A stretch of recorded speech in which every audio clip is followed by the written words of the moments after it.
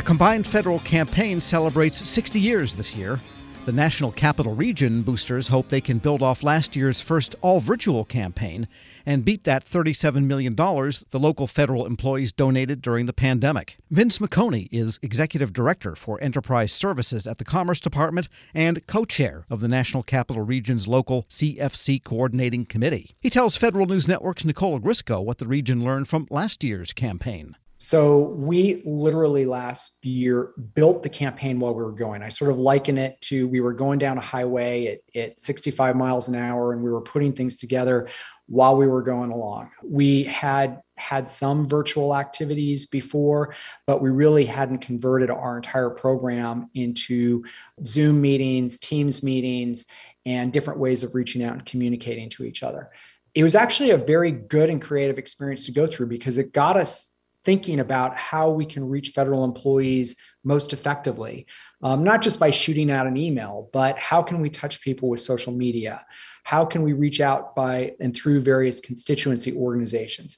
How could we get other heroes and supporters of the campaign to talk about what they're doing to their peers? So we really had that spirit and mentality to it. And frankly, I sort of look back now, like we did our kickoff and our training, and I sort of just look at what we did this year. And it was like we blew away what we did last year in terms of the quality, the way we've learned to use these various mediums to share information, and frankly, to communicate about this important program to federal employees.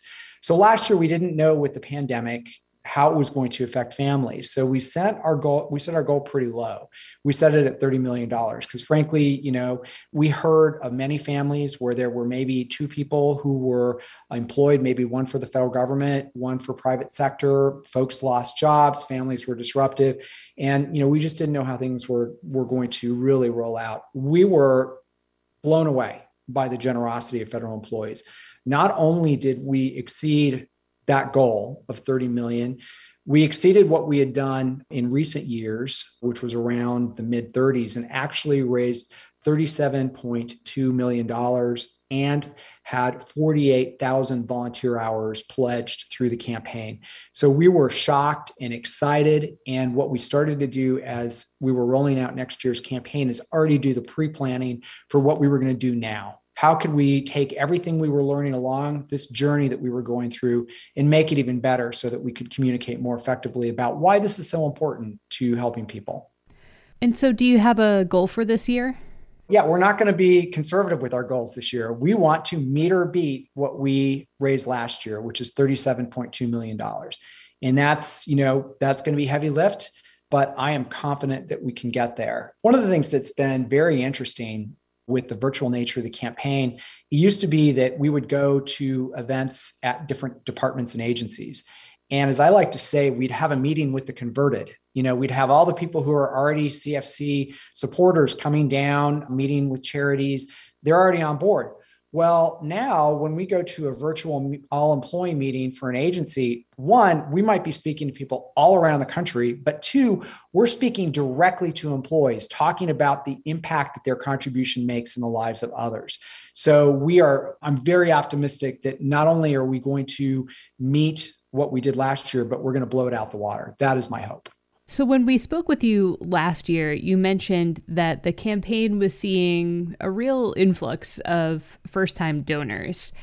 Can you tell us how that perhaps panned out with last year's campaign and whether there are any other trends that you saw?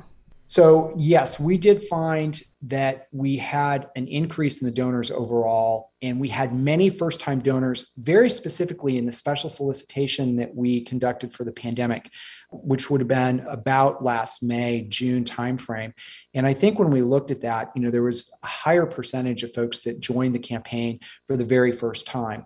We last year had an increase in the amount that was raised per person in the national capital area. I think it was a couple $100 more that people were giving.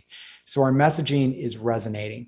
We're still waiting for the final statistics from OPM from last year so that we can slice and dice those and figure out where we may need to focus some of our messaging activities. But we did see for the first time, I think, capturing new donors to the campaign last year. And that was really, what helped us result in the $37.2 million that we did raise. Now, the other thing I want to encourage people, register to volunteer through the CFC. It is just another way that folks can give. And we know federal employees volunteer on their own time, but it's another way just to show the marker of how you're having that impact. I mean, at this point, the campaign itself has gone cashless. I think it has been for years now at this point. You have this virtual component where everyone's operating and working virtually for the most part. Just kind of wondering if you see the campaign at a point where you can really settle into some of these changes that you've made within the past couple of years and move forward. And if so, what that might look like. I think this year and next year are those change years. So with respect to CFC and frankly, a whole lot of other federal benefits programs, I don't see the need for paper anymore if we can avoid it. So we've got a QR code that we're promoting so that people know and can get easily to our URL, which is, givecfc.org, so that they can contribute through the Combined Federal Campaign. It's much easier to search online than it is on a paper document with 100 pages when you're looking for causes you care about or charities, because we've got great search tools built in. So I see a day where we're going to really be focusing specifically on ways that are easy, effective, and quick for employees to give. For example, this year, it's our 60th anniversary of the CFC. So we're encouraging people to think about giving two gifts. One, their normal payroll deduction gift, but then doing a one-time gift of $60 to a cause they care about to honor this special celebration year. So, helping people understand how they can use tools like their phones to do, more than one contribution and select the way they want to give. I mean, yes, we used to collect dollars at events, and that was a way to encourage people to give, but the whole world has changed and everyone has fundraisers on social media. Everyone now uses their phone to do sort of that sort of giving. So frankly, I sort of look at it as the time for CFC to catch up to what everyone else is doing. And we're taking advantage of that. And I think you're going to see, this year and next year, even greater changes as we improve our ability to deliver to employees wherever they live and work. And remember, the federal government is not a monolith. There are literally thousands of employees that don't have the benefit like me of being able to work part-time from my home. If you're a postal employee, you're delivering the mail every day, no matter what the weather is, no matter what the pandemic status is, you're out there directly interacting, getting your job done. If you're a transportation security officer, you got to go to work in an airport. We can't do all that remotely. So we want to make sure that the tools we have and the prompts we have can be used by everybody anywhere. And that actually makes it easier when you go to a virtual environment to deliver some of this. So for example, the really cool kickoff that we did today, you didn't just need to watch it today at 11 a.m. If you were on shift and you just want to watch that when you're home or on break, you can pull that up anytime, or you can pull up our training anytime. That's what the amazing aspect and the amazing reach that we can have by how we're doing business now. Can you tell us about the theme for this year and maybe put it in context for us with the CFC's 60th anniversary? So we're really excited with being the face of change because it talks about how federal employees every day and what they do at work and how they can contribute is being the face of change, which is what we signed up for as public servants. I'll tell you, last year we used be the face of change or something like that as sort of a sub theme in the national capital area. And sort of beta tested it, like how did, were people connecting to that? Were we really expressing, trying to engage and bring people in by understanding that one person through a small contribution can make a difference for someone they don't know, will never meet, might be across the world, but that one minor contribution may have helped provide a medical procedure that gives new opportunity to somebody, helping a young girl get through school somewhere in a country far away. Maybe someday she'll be president of that country. All of those could start with very small contributions and being the face of change and expanding our role as public servants to helping address causes that we care about personally. Vince McConey, co-chairman of the National Capital Region's local CFC Coordinating Committee, speaking with Federal News Network's Nicole Ogrysko. Check out Nicole's story at federalnewsnetwork.com and get ready to shell out. Hello, and welcome to the Lessons in Leadership podcast. I am your host, Shane Canfield, CEO of WEPA. Today, I'm thrilled to be joined by Vice Admiral Cutler Dawson. Cutler has had an incredible career serving our country for 35 years in the Navy, where he attained the rank of Vice Admiral. And during his service, he had numerous assignments afloat and ashore, including Commander, 2nd Fleet, Striking Fleet Atlantic, and in Washington at the Pentagon and on Capitol Hill, where he was the Navy's Chief of Legislative Affairs.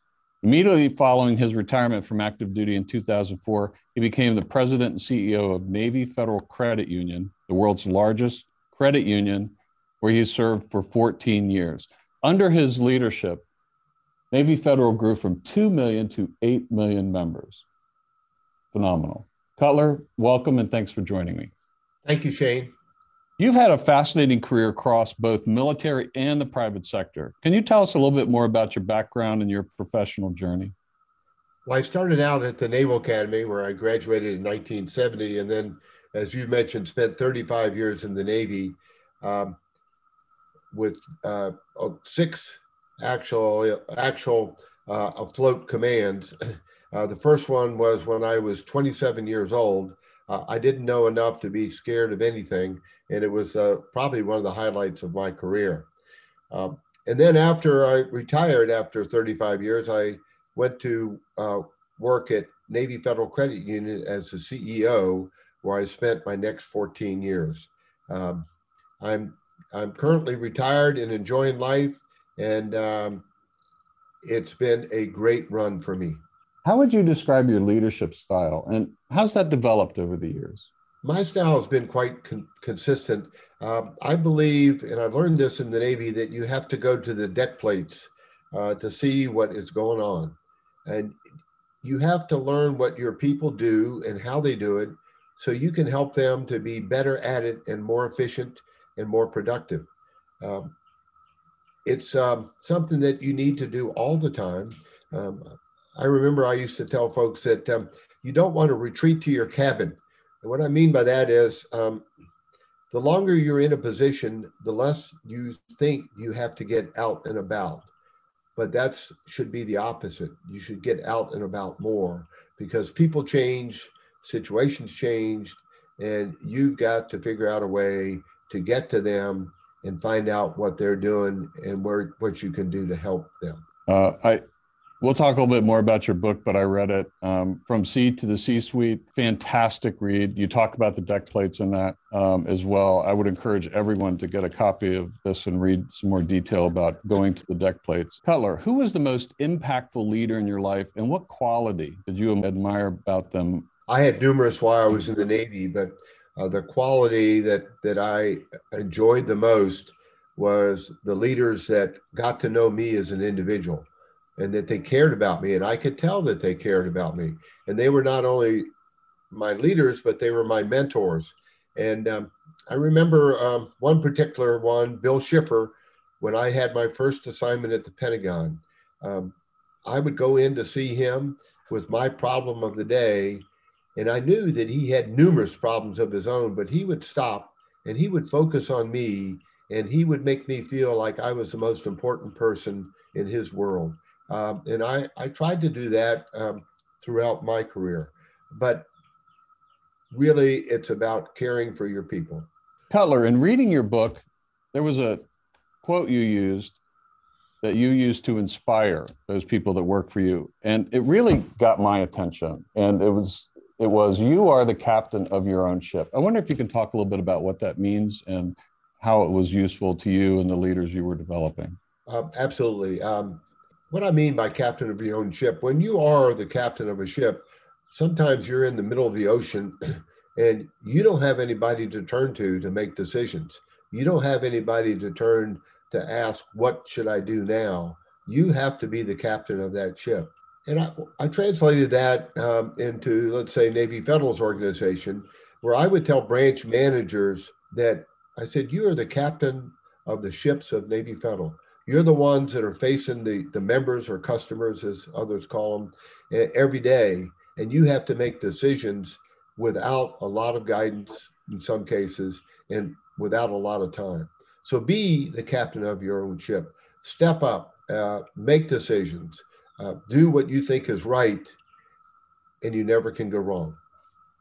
I think that is so important. And you have to give your people a little bit of latitude to take some risk as well, because there is risk for them in doing that and risk to your organization.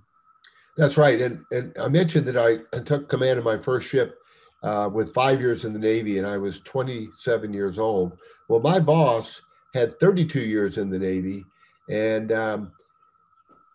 his guidance to me when I first met him was, Cutler, you do the right thing and I'll back you up all the way. What a wonderful way to spend an assignment with backup and guidance like that. What great advice.